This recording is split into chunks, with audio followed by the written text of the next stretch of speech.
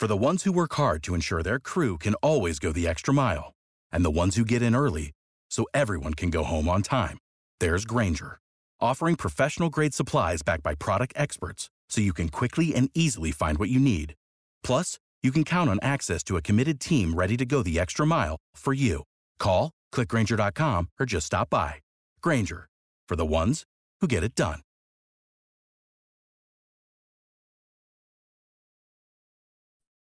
Hello, everybody. Welcome to Late Night Football. Welcome to our weekly show, a reaction show. Yeah, I haven't done one of these in a while, and just find out that not just found out, we have known now that Thomas Tuchel has been sacked by Chelsea. And it's a bit surprising. It's a bit surprising because I said it yesterday in the shorts video that I did that Chelsea are in trouble. But not the sort of trouble that you would think, well, Chelsea are not going to be knocked out of the Champions League just yet. They've still got 5 games to go. And they did beat West Ham, controversially, but they did beat them over the weekend. So, it's not like, that they're losing every game. So it's a little bit surprising. And, the reports that the decision was made even before the Zagreb game, that they'd already decided they were going to sack him, which always kind of surprises. That's a little bit, it always tenses me up a little bit, that sort of report, because it just kind of seems, well, it just kind of seems facetious, almost to say, well, no, it wouldn't have mattered. The result is not, that it's almost like owners are trying to say that it's not a knee-jerk reaction, when it probably is. And so to me, that's kind of a little bit surprising. As well, keep in mind, if they decided to do it before, the transfer window has just closed and they've spent a massive amount of money for him. So what made them decide to sack him was that because he did beat West Ham. It's not like they lost to West Ham; they did beat West Ham. So what exactly was the tipping point of sacking him? And when they'd already spent so much of money, and they were trying to sack him. And the fact is that they've just won a game and not exactly had a terminal defeat in the Champions League. So there are things that are not that are sort of coming out, and it's news always comes out, and you always have to think as to who's feeding that news, who's leaking that stuff, who's the one who's giving that stuff out. And to me, like there's been reports that apparently Tuchel and Todd Bowley didn't get along, they were not talking. Bowley wanted to sign Cristiano Ronaldo, Tuchel refused, and that upset the owner because he really wanted Cristiano Ronaldo to come to the club.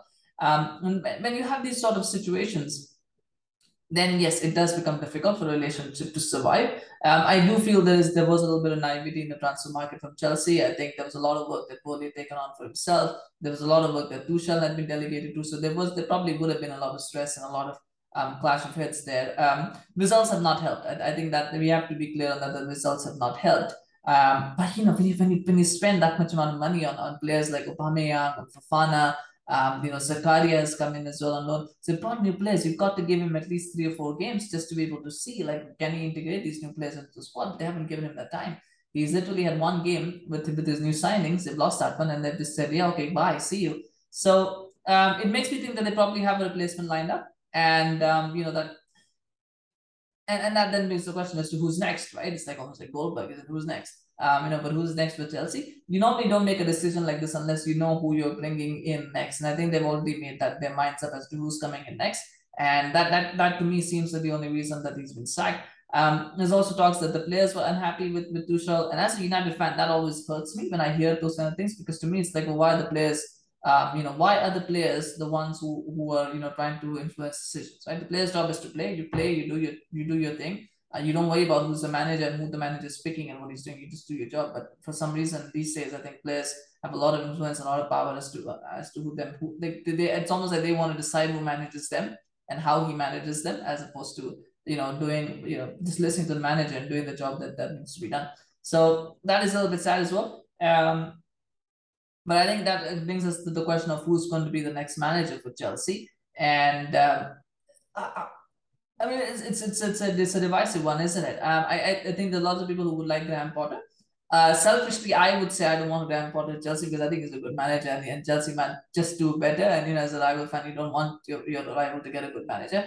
The thing about Graham Potter is, I've always felt that English managers need to go abroad. Like, they need to go abroad. The Premier League top 6 is just too cutthroat. I don't think Potter is going to work at Chelsea, not because he's a bad manager, but because the patience is not going to be there. You've seen it now with the owner. He's very trigger happy. So Is he going to give Graham Potter the 2 or 3 years that he needs to really build the team? That's the thing, right? When you're at a mid-table club, as long as you keep them stable, you get time. You don't get that at a big club like Chelsea. Chelsea are going to want to build for the future, but they're going to want the build for the present as well. We saw that with Eric Ten Hag as well.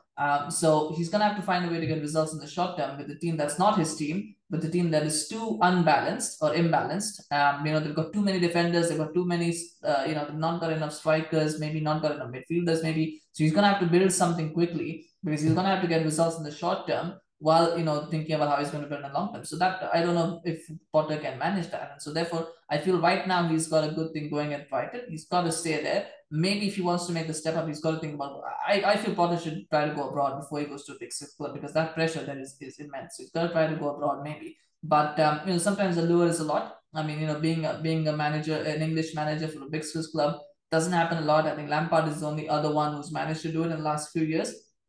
I don't think anybody else. I mean, Rodgers, I think, and Lampard are the only two British managers in the top six clubs for a long, long time. I don't think, I can't remember the last time that any of the big six clubs had a British manager since post Ferguson, aside from Lampard and Rodgers. So it is a big lure and it is a big moment of prestige to be able to say that. So I think Potter might be tempted by that, but I hope he says no. The other option, and I think the more realistic option for Chelsea is Pochettino. The reason for that I think is because again you've got to look at the point that they're trying to secure a big name.